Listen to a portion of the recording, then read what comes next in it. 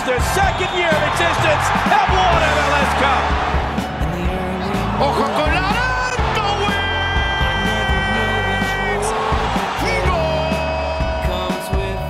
wins! 5-star final. I don't like losing to teams from Florida. Name a team from Florida. Name any team from Florida. I don't like losing to them. I don't like being associated with teams who lose to teams the Gators from Florida. Well, yeah, especially that. There's a lot of talent trauma there that sure. I don't need to unpack right now. I'll just say that it hadn't been close recently. This one was close. This one was close in Atlanta on Saturday night. Orlando City 2-1 winners, though. And Joe, I mean, I don't even know what we really want to get into. I thought you summed it up really well on DSS today. And essentially, your column boiled down to Orlando is a better team with better players. Yeah, I mean, it's what we've been saying, right, for months now. Basically, I'm a little annoyed we have to talk about this game because I felt like it was a terribly boring game. Not a lot happened.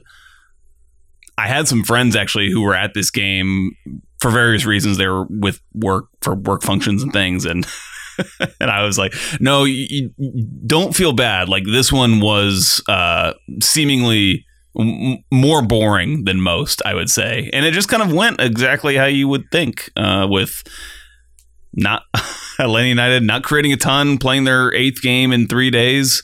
Or I'm sorry, that would be a lot. Their 3rd game in 8 days. As you can see, I'm all loopy today, and it was just a slog. It was just a slog, and then obviously the kind of simple mistakes kill Atlanta United. Shocking. We could talk about that second goal right quick, and I think that kind of sums up a lot of it. You know, the first goal, whatever. You get out-jumped by a dude who was just always going to out-jump every single person on the field, except maybe like Juanjo Parada. It happens. Whatever. You can mark better. Whatever. I'm not too beat up about it. The second goal, you see partly some deficiencies in midfield. Yeah. Mateus Asetu, Ozzy Alonso don't cover themselves in glory there or anything. Mm-hmm. But for some reason, the back line as a whole was spaced out to the point where, I mean, just 20-something yards in between the two lines. It created a ton of space for Mauricio Pereira, and that's a terrible idea because he's still really good. And then you have essentially 3 people central to try to handle Duncan McGuire, a recent college graduate, and you don't do that. So pretty embarrassing there, and just frustrating, honestly. Maybe embarrassing is harsh, but just frustrating in general because it's one of the dumb, simple mistakes, and Gonzalo said it after the game. It's the little details, once again. And I know people will point to that and be like, well, that's on the coaching, but I think the margins here are margins based on personnel. Mm-hmm. I think that's just it. Mm-hmm. I think it's just, I mean, and Joe, again, a great point today on DSS. Just, you look at the Orlando lineup and you look at how balanced it is, and you look at the top level pieces like Pereira, like Facundo Torres, like Martin Haida, and then you look at the complementary pieces. Cesar Araujo, their U22 midfielder, excellent. They nailed that signing. Mm-hmm. Ivan Angulo, the winger, is extremely direct, extremely threatening at all times. Does a great job. All of the pieces fit together, and on top of that, they have Pedro Galese, who just hates Atlanta. I'm not sure if he's been that good this year, but he hates Atlanta. Kills us. Kills them every time. Look, it's funny because I remember as soon as the second goal went in my mentions, all of a sudden the Pineda hate starts, and I'll go back to something. Right.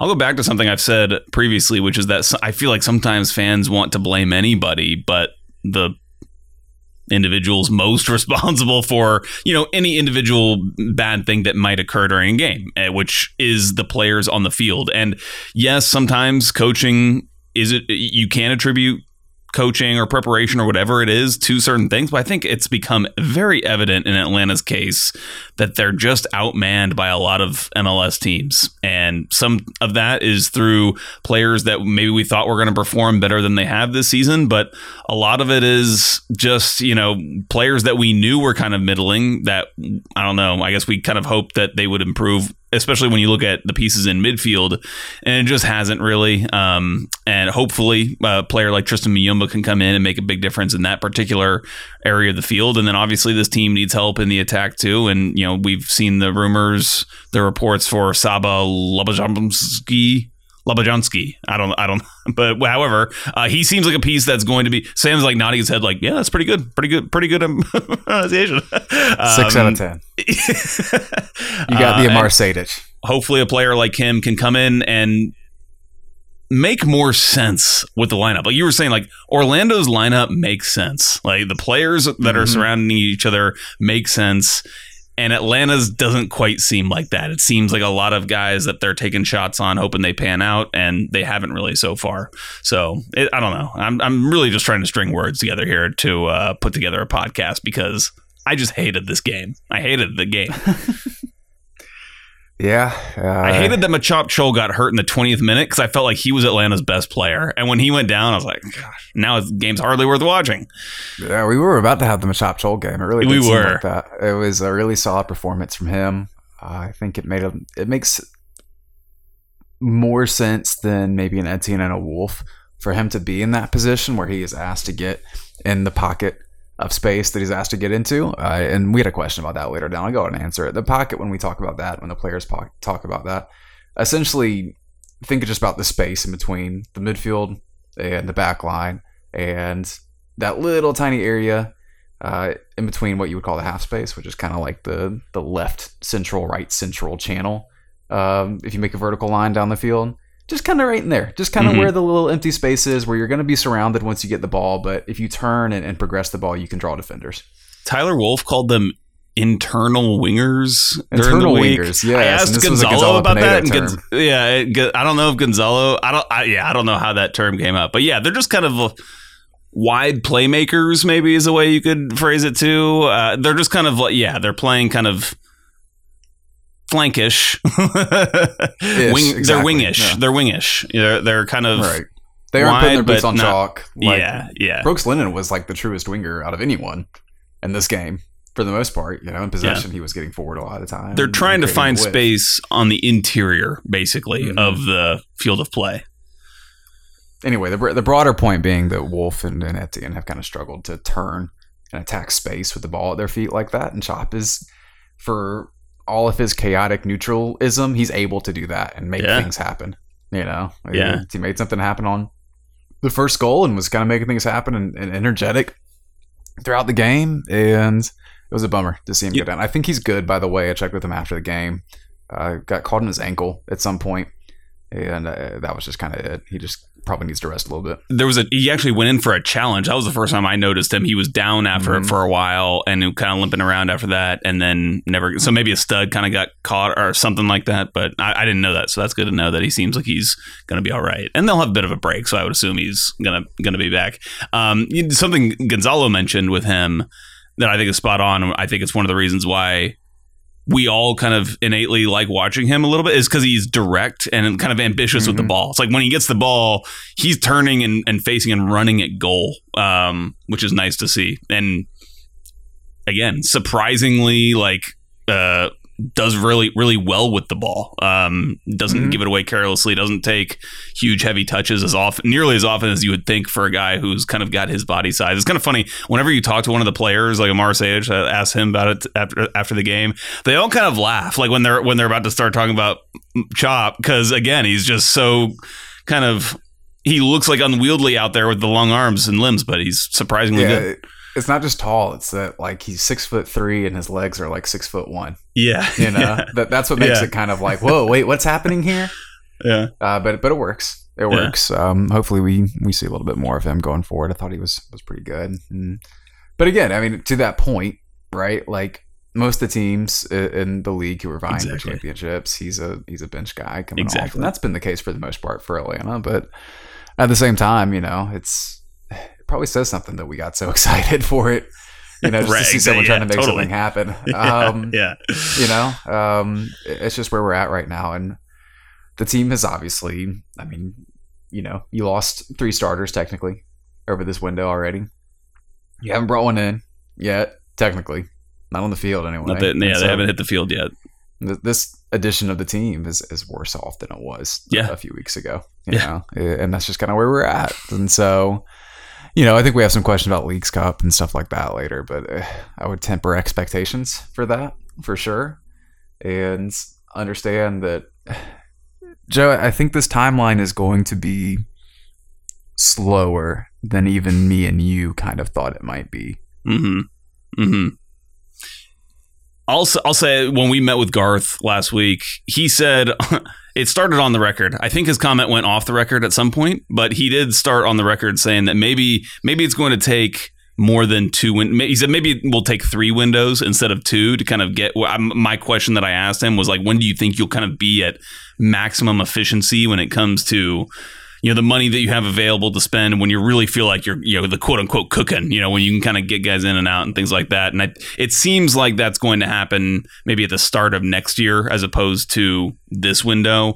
And even then, who knows whether he'll want to actually deal heavily in that offseason window or if he'll want to wait, because he said that he prefers to deal in this current window. So TBD. I did want to mention a point. I don't want to be overly cynical about the fact, because I was talking to you as we were walking to our cars after the game about this fact that it's a fact that Gonzalo Pineda has fewer options to choose from at this point than he did 2 weeks ago. That is very true, and I think that what we have seen this past week is evidence of that. Having said that, I just don't want to be overly cynical about it, because the fact is that you have to move players out before you can move them in when you are dealing in this window in MLS to maintain roster compliance. So there is that you do have to take that into account. But it was just not an ideal time to do it, because the team had a big stretch of games where you ideally want a lot of bodies to be able to choose from, and they just weren't there for Gonzalo. So he was running with Santiago Sosa coming back from injury to start 3 games in a row in 8 days. Like, that is just not what you ideally want, but it's kind of what they're forced into. Yep, exactly. It should get better. But yeah, I actually think it's the coming games now that we're at this point, and we believe that Tristan Muyumba will be able to play in the next Leagues Cup game. I think that it at least allows a little bit of intrigue for us going forward from this point to just see how some of these pieces are going to settle in the team and how they might improve everybody overall. Now, it's obviously going to take some of these pieces time to settle in, but at least it gives us something different to talk about. Right?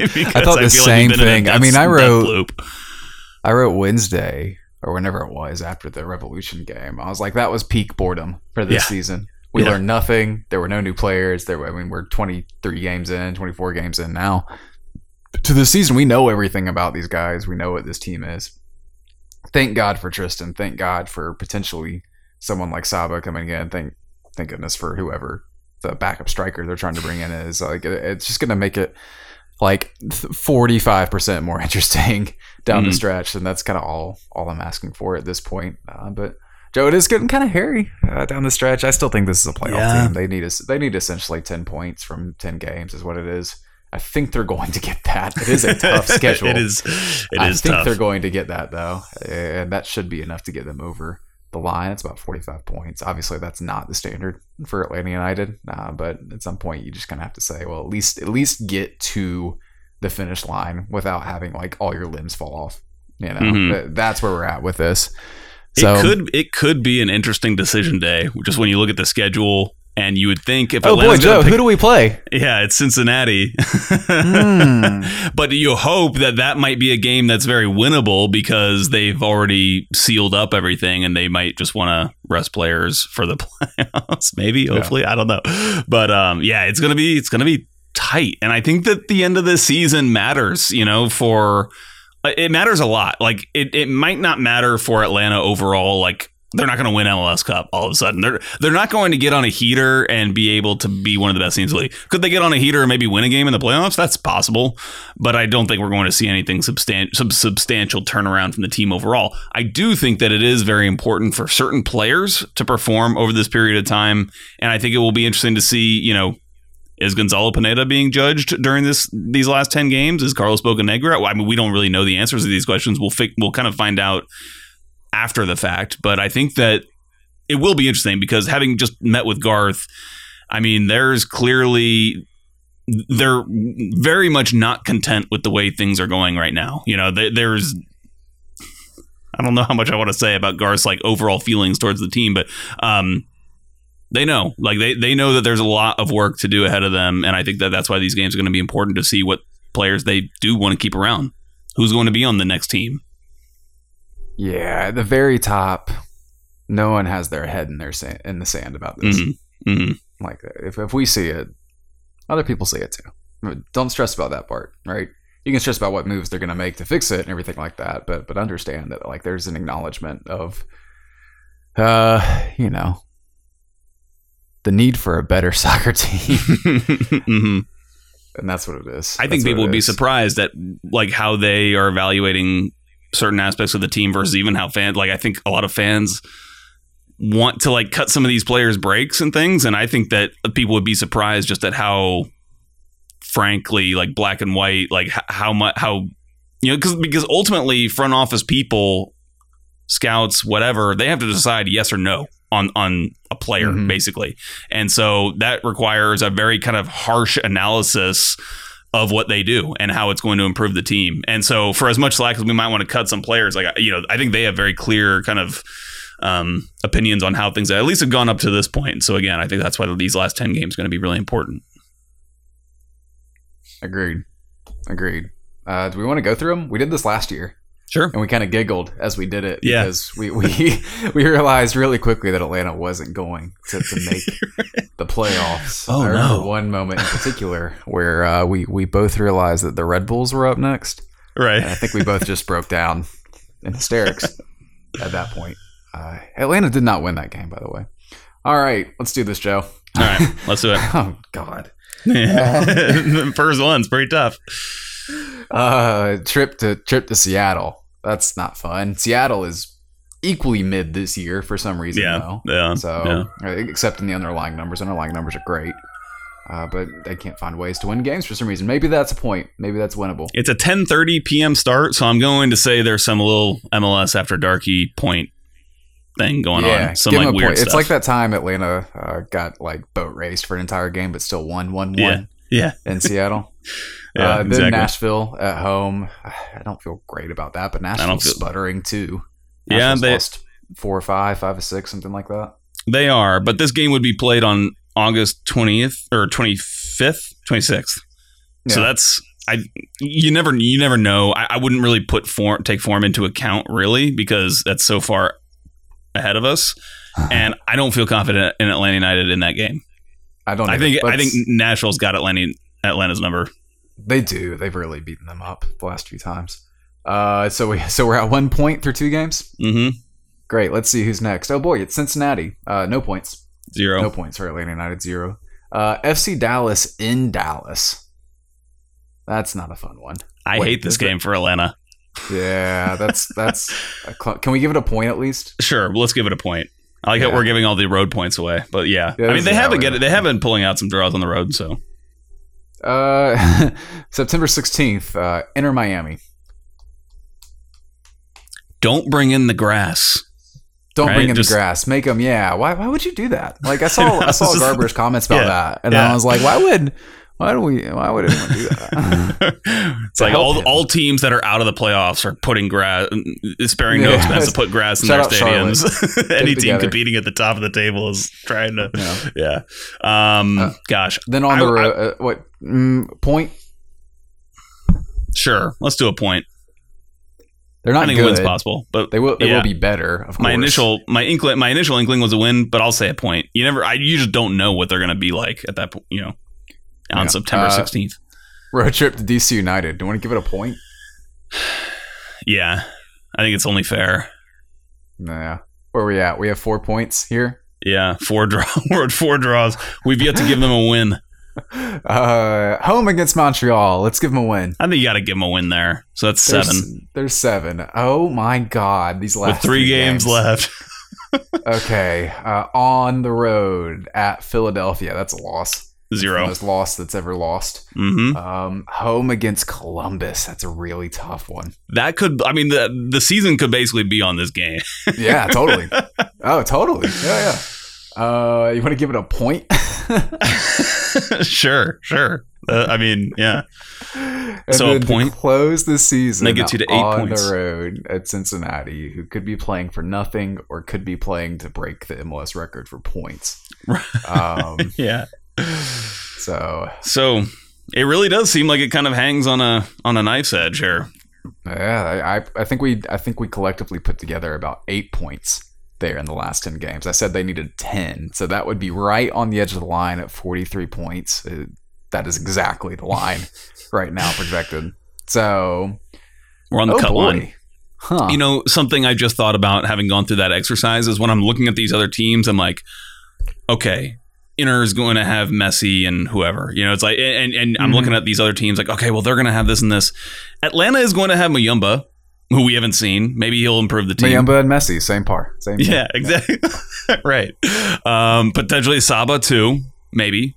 So, you know, I'm trying to see, you know, through rose-colored glasses. I'm trying to look through rose-colored glasses here and give Atlanta United some benefit of the doubt. But yeah, clearly it's going to be very tough from here. What a bummer, man. So do you punt? So do you still punt on Leagues Cup? Oh, when totally. You know that the season, because I mean, you have a better chance of making the playoffs. Should we? I feel like we should define what we mean by punting. Yeah, I mean, try to win. Yeah, of course. Like maybe emotionally punt. Let's put it that way. Okay, sure. You know, you, dear reader, dear listener, maybe don't like super invest in this emotionally, like the way you might other games, if that makes sense. For your own sanity. Not because you should or shouldn't. Not because we're assessing value or lack of value to this competition, but because the team just isn't there yet. And there's no reason to hurt yourself. Yeah. So what I mean by punting is mainly having to do with player rotation. I wouldn't mind like Giacomakis starting in one of these games, but I certainly wouldn't want like Gonzalo Pineda like pushing, like keeping him on because you want to push to try to like get an equalizer or whatever. You know, like I would rather them just kind of like go in with a game plan, execute that game plan in terms of like the substitutions and whatever, and get out of there. But I wouldn't want to be kind of, you know, pushing the boundaries on literally anything in this game. It's like, I'm trying to think of like another like sport to compare it to, but it's really hard because no other sports have. Management, it's like it's preseason. Yeah, exactly. You know, set an allotment. You know, I mean, you can't set about everybody, but set an allotment for certain guys who have a lot of miles on their legs. GG, Miles, other people like that. You know, people of really high value to the rest of the stretch, and stick to it. And that's kind of how I'd approach it. You know, with the understanding that there are physical limitations here and no reason to risk injury. Yeah, exactly. That's what we mean. So I think punt, when we say punt, I think sometimes that can sound more cynical than we actually mean. So I don't want anybody thinking that like Atlanta United should try to lose these games. Yeah, kick the ball in their own net. Do it. Yeah, cowards. Yeah, no, it's not that. Come on, y'all. Come on, Joe. What else? I don't know. You want to add anything else? I don't really have anything to add to business time. It's real quiet. You want to talk about some Lucid FC? Lucid Footwear and Clothing? Let's take a quick break. They got a shop in Buckhead. It's open by appointment by appointment and walk-ins from 1 to 8 p.m. daily. It's located at 3209 Paces Ferry Place, so you can save that in your little directions app. So you can go there anytime you want. Actually, not anytime you want. 1 to 8 p.m. daily. Of course, as I just said. If you want Lucid FC anytime you want, you go to lucidfc.us where you shop online and use DSS as your code for free shipping within the United States. So really, they are for everybody. Any shopper, whether you want to go in and try the stuff on or brave your luck online, lucidfc.us. Good stuff. Incredible stuff. Incredible stuff from Kurt Castle. And the intro of the song is Chances. Yeah. Check them out wherever you can find music. Incredible stuff from us over on the Patreon, patreon.com/5stripe final. You can come hang out with us, come join the Discord and talk about this team if you want to, although everything's just kind of spiraling right now into people being upset about what we've always been upset about. It's interesting. Last week we had a conversation with Felipe. which was mainly Miami focused. Now, he was making the point on that episode that Messi's like a gamer, and he's always hated to be pulled out of games. He's always wanted, and this has to do with him playing on turf and everything. Has he said anything about the turf? I have not really been following this that much. I'm kind of out on Don Garber said that he expects teams to pull in grass for this, essentially. I saw those I comments. tried to contact the team about this today. I haven't heard back yet. I'm waiting on that. I know previously that they'd said, I think Felipe may have gotten a statement from them saying that they're confident in their turf and they have the best turf in the world and everything like that. But I was told the same thing. It's weird that Garber would come out and start talking about grass and turf without Messi. Maybe he's like kind of doing it for Messi, running his PR for him. But We'll see. Yeah, I don't know, but we'll see. I still don't know if that team's going to be any good or not. I was just talking to Jason Longshore today. We had a meeting at 929 Studios, and man, he was talking about when they're gonna be going to Fort Lauderdale for those Leagues Cup games, and dude, that it's gonna be wild for them for Jason and Mike going down to that stadium. That stadium of all stadiums. McEachern High School football stadium. Yeah. In Fort Lauderdale. I feel like there's zero chance that Jason and Mike are going to be like set up in a typical like radio booth, just, business as usual. They should just surround the stadium with forklifts and make that like individual media boxes. Right. Yeah. Because you could get it above the stand, I think. I love that idea. Yeah. Someone messaged Put them in a shipping container, just like an open shipping container. Yeah. Perfect. We solved it. You're welcome, Inter Miami. You guys are welcome because we're going to answer your questions now. River Anchor says, is there any position that is not on the buy list before the 2024 season starts other than the fullbacks? They should have left wing somewhat sorted out. I'm trying to think now. They may need to back up for that if they don't want to do Derek there or something like that. They should have striker sorted out. Mm-hmm. There should be a backup striker in this window, and so if either he or Miguel Berry just don't work out at all, I think something's gone wrong there. Mm-hmm. Other than that, man, seems open to me. They're probably going to have to buy quite a few players because there is almost certainly going to be a ton of turnover from this year to next year, and especially at some of the key areas. When you look at Miles Robinson and his contract potentially expiring. By the way, people should really be tracking this one. Like, I think we've talked about it before, but in case you haven't, like, he's eligible right now to sign a pre-contract as far as I know. So that hasn't happened yet. He could just any day, I believe, just sign, announce that, or a Premier League team or whatever team could announce that they've signed Miles Robinson to a pre-contract and here's when it's going to start, and that hasn't happened yet. If those transfer windows close, that is the end of, well, I wouldn't say it's the end, but that would be a big kind of point in this time horizon where maybe it becomes a lot more possible that he comes back to Atlanta after that. But again, we got to wait and see what happens there. But yeah, to get back to the question, they're probably going to have to buy in a lot of positions, whether that's as a backup or a starter is TBD. You know how many moves Seattle made this year? And so far this window? I don't know. One whole move. The entire year. What do you make of that? They brought in a bear. Once we get through all this nonsense, there was a world where Atlanta is set up with long-term stability. Yeah, right. Yeah. When you've got key pieces in place. Yeah, for sure. And that's where I think like getting pieces like Yakimakisen and again, maybe the Saba guy, Muyumba. These are guys who are 26, 27, 28 year old players who are probably coming here not looking for the next team. And I think that will be kind of nice, honestly. It'll be great. And it will be one of those things that's kind of been planned from the jump, right? To kind of have that stability. We talked about the prime age players, and this is part of the point. It'll also be a major boost for this team who, so far this year, has been the second youngest team in the league. Elliot McKinley released a chart today that y'all should go check out. Yeah, that was interesting. On Twitter. I believe he's at ET McKinley. We'll post in the Discord as well. I think probably already has been. But Atlanta United, second youngest team based on the minutes played of their players so far. Only Red Bulls have been younger. And if only Red Bulls have been younger, that means you're real young, because they're constantly playing like 20-year-olds from Dartmouth.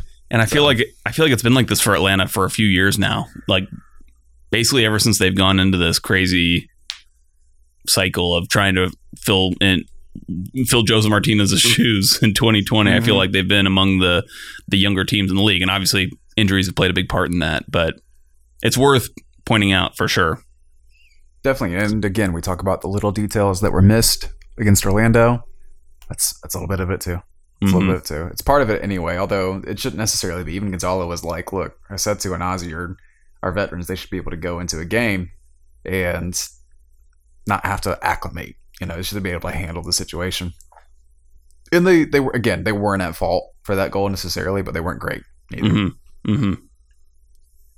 Super Soft Free Kick Party says, what was more inconsistent, Victor Rivas' officiating or Mosquera's touches? Refs weren't good. Refs were just kind of like making, I don't even know what they were looking at the time, to be honest. It was a you get in there and make it about you, that meme, It was a ref show. It was definitely that kind of vibe going on with Victor Rivas. Does it really change the game, though? No, good. He was bad. Like the ref was bad for everybody. So doesn't change the game. Is it a hot take? Yeah. I don't know. I thought it was fine. Yeah, you pointed out during the game, you were like, dude, if he keeps on getting into these positions, then it's going to create good things eventually, because he was getting into those primary assist zones. Primary assist zone, beating dude one-on-one the dribble and getting into the primary assist zone to try to make something happen. Dear God, Luis Araujo, why did you never do this? Yeah, I know, yeah. Get to the end line, quote unquote, cross the ball backwards so that then it just disorients defenders in the way that their body is positioned in the box. And then hopefully you have runners who can capitalize on that confusion. Does he have the best touch? No. He looks clumsy sometimes. Sure. Is he going to win every single one-on-one? No, he's not. But he was trying to make things happen. And as a substitute, chasing a goal like that, that's a skill set that can be useful. I feel like I saw some quick twitch speed from Mosquera. I agree. He is quick. He's kind of quicker than I think we expect. He's not very muscular or large or anything like that, or anything that kind of looks like he'd be like fast, straight line speed, but he's quick. So could be effective. I don't know. I'm not. Right. We're not. Whatever. Yeah. Could be we're effective. Don't mistake this for me like talking myself into like Mosquera as a long-term player or whatever. Maybe he could be. I'm not saying he wouldn't, but. Speaking of long-term players, Lucas Reed says, how much XAM would you have to trade someone to buy out Eric Lopez for you, e.g. Dom Dwyer getting bought up by Dallas after trying to trade him? I had not thought about this possibility. But it's a great idea. But there's still a lot of time, a lot of money on Eric Lopez's contract. The amount of XAM you'd have to trade in the scenario would be somewhere near like a record, I would imagine. Somewhere near that Paul Arriola. You think so? I think, yeah, because like consider the money that you would have to spend, the fake money you would have to spend to convince someone to pay out the entirety of Eric Lopez's contract for you. Right. Because he's on what, $500K? Oh yeah, like 500 plus, somewhere in the 500s, I believe. Now remember, that's not his actual like budget charge. He's still a U22, but Eric Lopez is technically signed through 2025 and is making wait, what is this? When I hear that he signed through 2025, it's like Walter White from Breaking Bad and laughing in the basement. So I mean, yeah, you'd be looking at like 2 years or 2.5 years essentially of salary cap coming off, and no one's paying that. Sorry. That's a great thought. I like where your head's at. Yeah. Good idea. Five Stripe Willie says, if we sell Amada this summer, do we make the playoffs? I don't think he's getting sold this summer, first of all. Yeah, I don't either. If we keep Amada, I mean, judging by what we just did with the 10 games we just went through, that was that was assuming Amada's here. That was with Amada. Look, I think this team's a playoff team. I think they will find 10 points. But you know, it definitely gets way harder if they sell Almada, but I don't think that's happening. Don't worry. Yeah, too much. Cursive Kid says, which unproven player do you want to see a lot of in Leagues Cup? Give me more Chop if he's available. Chop, yeah, that's a good one. Unproven player. Where's Aiden McFadden? Yeah, Aiden McFadden would be an interesting one to see. Maybe even like, again, when we're talking about punting, maybe you play like Aiden McFadden at left back because you want to see how he would look at left back, even though he's a natural right back. You know, it's like these are the kinds of things that I would be totally fine with the team doing if it's something that they feel like would help them with internal scouting or something like that. So yeah, he's one. I'm trying to think if there are any. I mean, I could see Mascara. I don't know. Maybe Mascara. Yeah, totally. I could see Noah Cobb a little more as well. I'd be fine with that. Good answer. See, we found people. We make this work. Jacob says, "Why are we signing a winger? Why are they signing a winger?" Well, I think it's because they don't really have any good ones. That's fair. Which I know that hurts. I know. Listen. Like order of operations, though. Are you doing it before you solidify the midfield in a perfect world? Right. Well, they are signing a midfielder, so at least there's that. Yeah, the goalkeeper is one. Yeah. But, you know, by the sometimes... way, I think we got to mention that, like, by goals added, Atlanta's last in goalkeeping this year. Is that right? I mean, it checks out.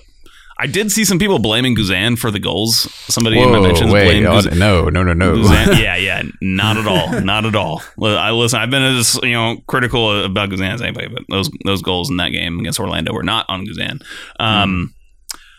Yeah, I don't know. I mean, clearly they really like the player, Saba. It seems, and you can get him in theory, like below the total DP thresholds, right? So, like, if you can get this guy now, that's a good point. Mm-hmm. Below the threshold, and you can get your DP midfielder or whatever later. Yeah. Just because of the way it's working out, then do it, right? That makes sense. Yeah. But you just need some production from that position overall, I feel like. And that would really help out Thiago Almada, too. It would open up so much space for him if there's an actual threat on the wing. And even though this team has had Luis Araujo on the wing as a DP, don't know if he was so much of a threat, per se. Mm-hmm. To other teams, so to himself, to the people seated behind, the goal. Anyone? Yeah, there were threats. Rows. Yeah. Ty Quinn says, in current form, how many of Atlanta United's attacking players are better than Machop Chol in current form? He was pretty. I still think there are deficiencies there. But it's a fair question. It's not like we're talking about huge margins between anyone in that group at this point. Mm-hmm. Almada's better. Yako's better. Yeah, I would say that. Yes.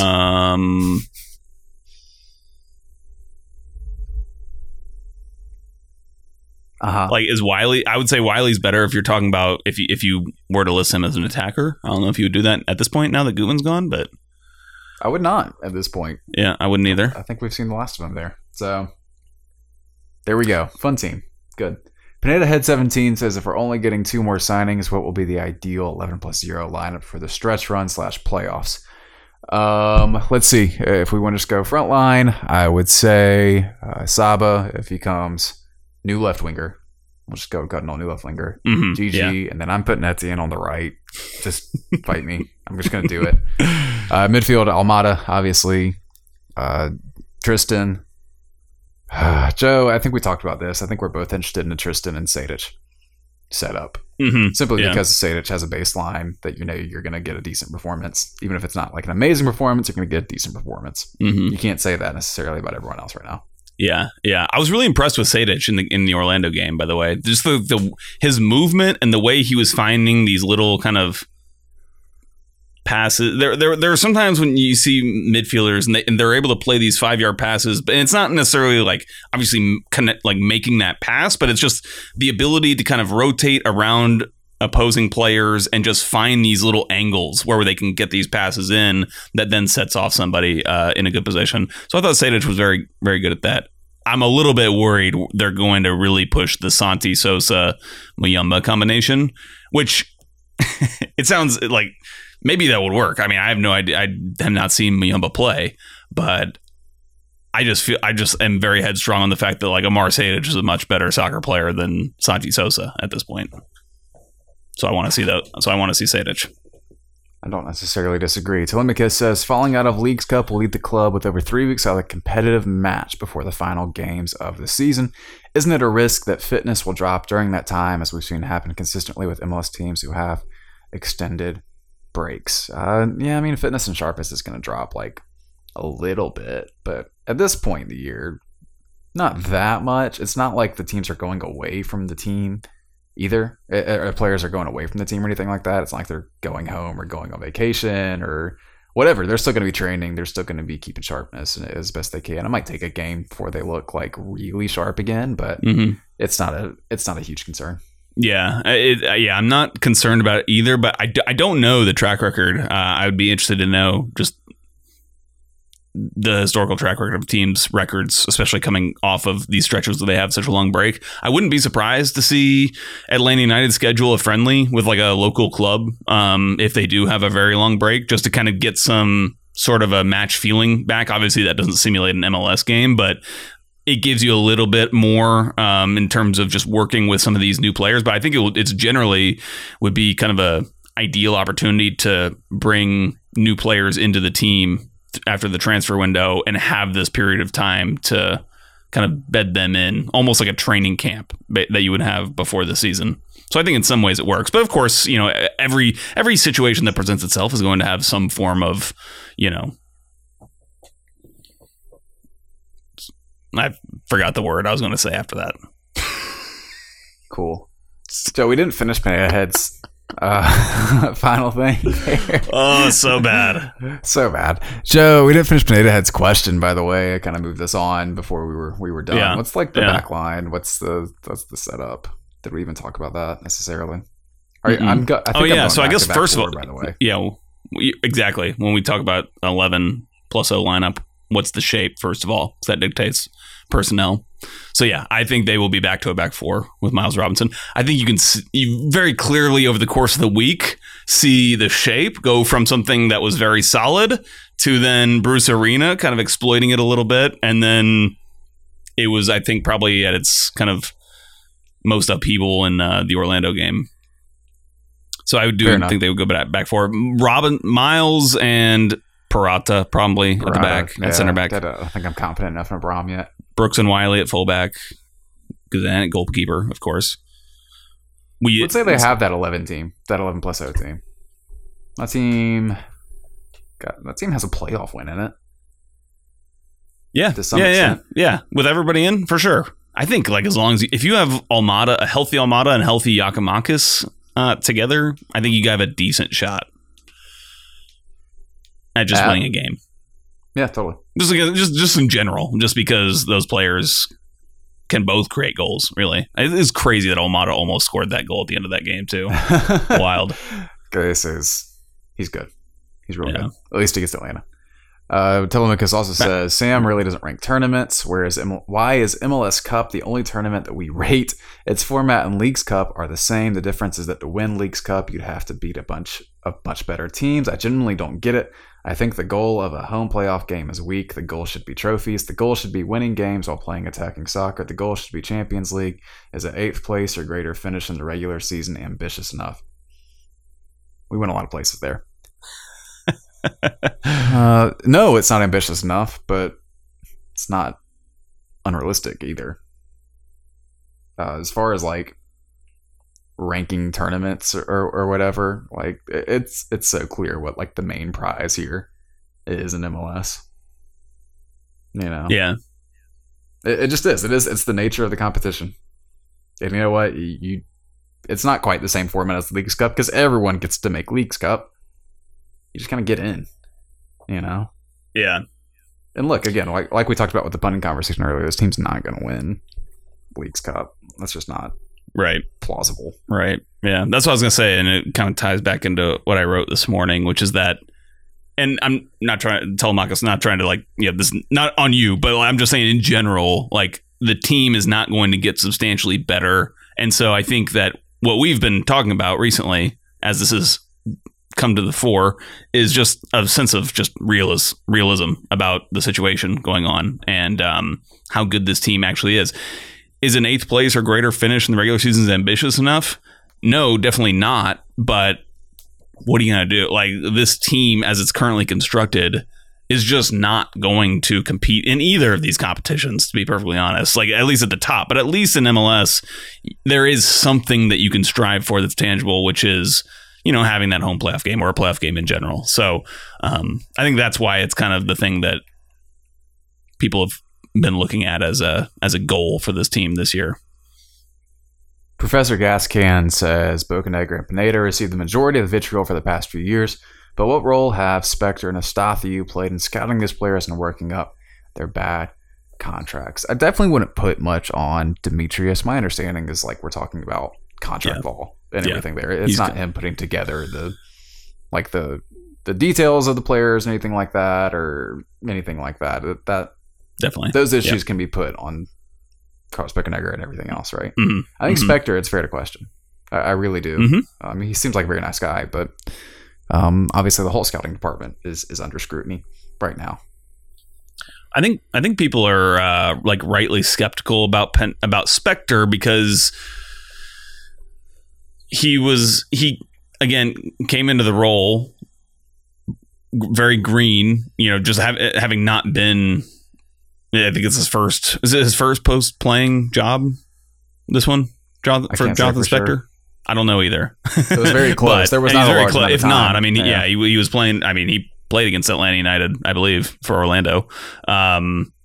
So, and also the connection to Carlos Bocanegra. I think a lot of people are like, it was probably like Carlos making an easy hire and somebody that he knows to take over to do this department, and you just don't know how these people are supported, kind of what structures they've set up for themselves or have been set up by the people around them to help them succeed. And honestly, when it comes to the scouting staff, that's probably where me personally, I have very little understanding of exactly kind of what processes are in place for that group. And I think for good reason, like they probably have a method to the madness, but and the other thing is it just frankly hasn't produced results since Spector has been appointed, which is probably the biggest thing. People just want to see good signings, and there's not been enough of those as of late. There have been some good signings, like again, like a Marcedic, good trade, solid little trade in season when you needed somebody at the time, and he's become a good role player for this team. So there have been some hits, but clearly not the really significant hits that you need to be a top roster in MLS.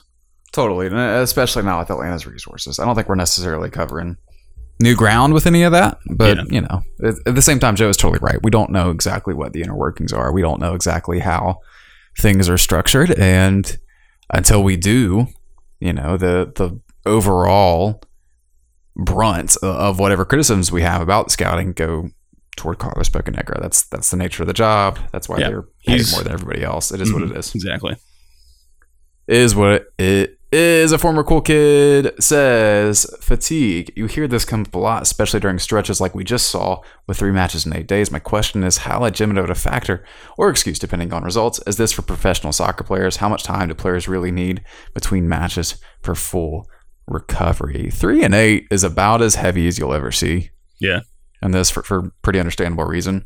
They definitely recover faster than you and me. They definitely have many more resources available to them to help them recover. They have way more free time to sleep, right? They can get their 10 hours a night that are recommended for a pro athlete. They can do all those things. But yeah, it matters. It still matters. Yeah.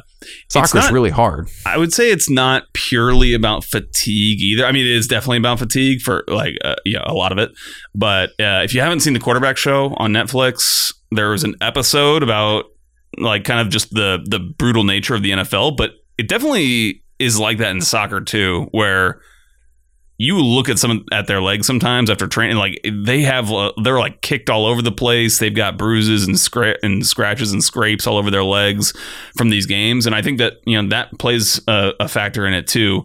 But I think it's a huge factor, honestly, for the fatigue. I've always said like 80% of soccer is just being able to like run constantly. And remember the 2018 World Cup where Russia just suddenly ran more than everybody else, which was, I wonder how that happened, but they started winning games just because they were able to run for longer. That's a great sample. Totally.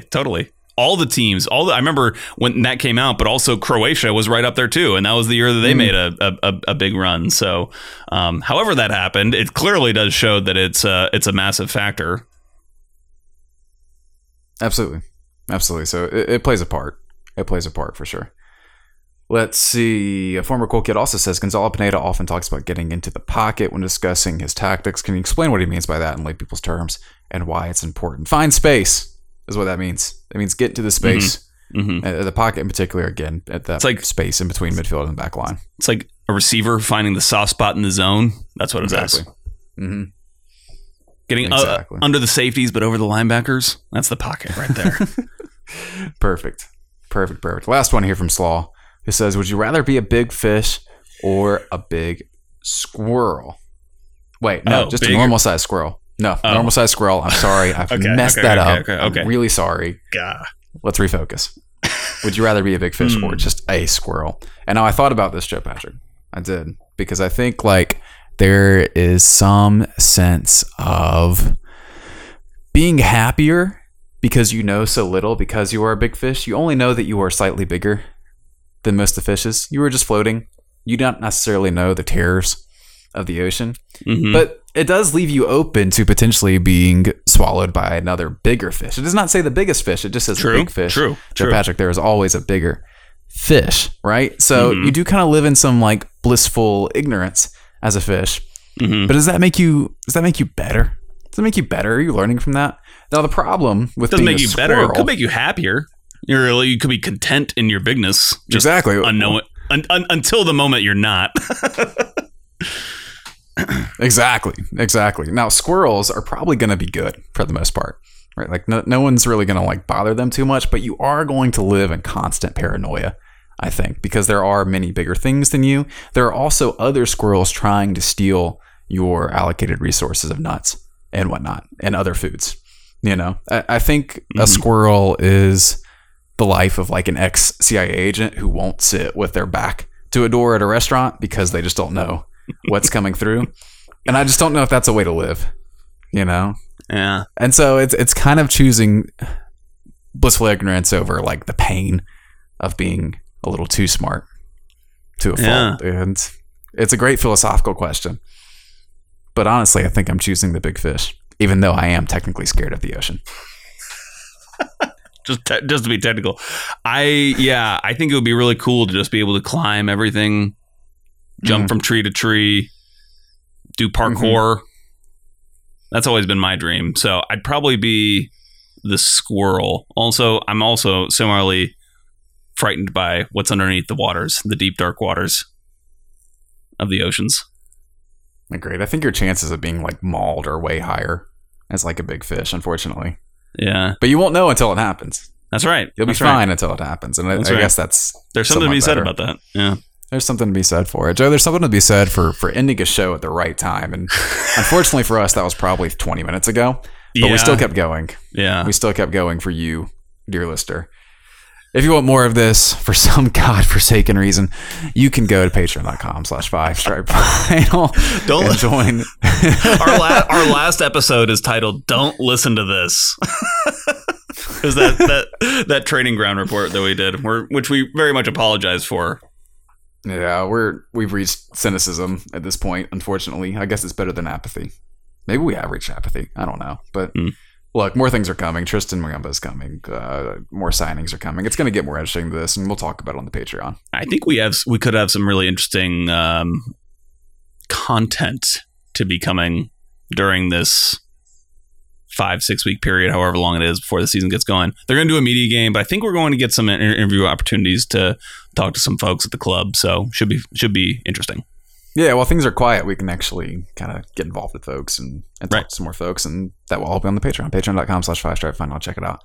Check out The Striker, thestriker.com as well, doing all sorts of coverage over there. Have some good stories coming out this week. At least one good story, I think, on Ozzy Alonso and his defectment. I don't know the quite word. He defected from Cuba with the Cuban national team, and he was willing to sit down and share his story with me. That was super cool.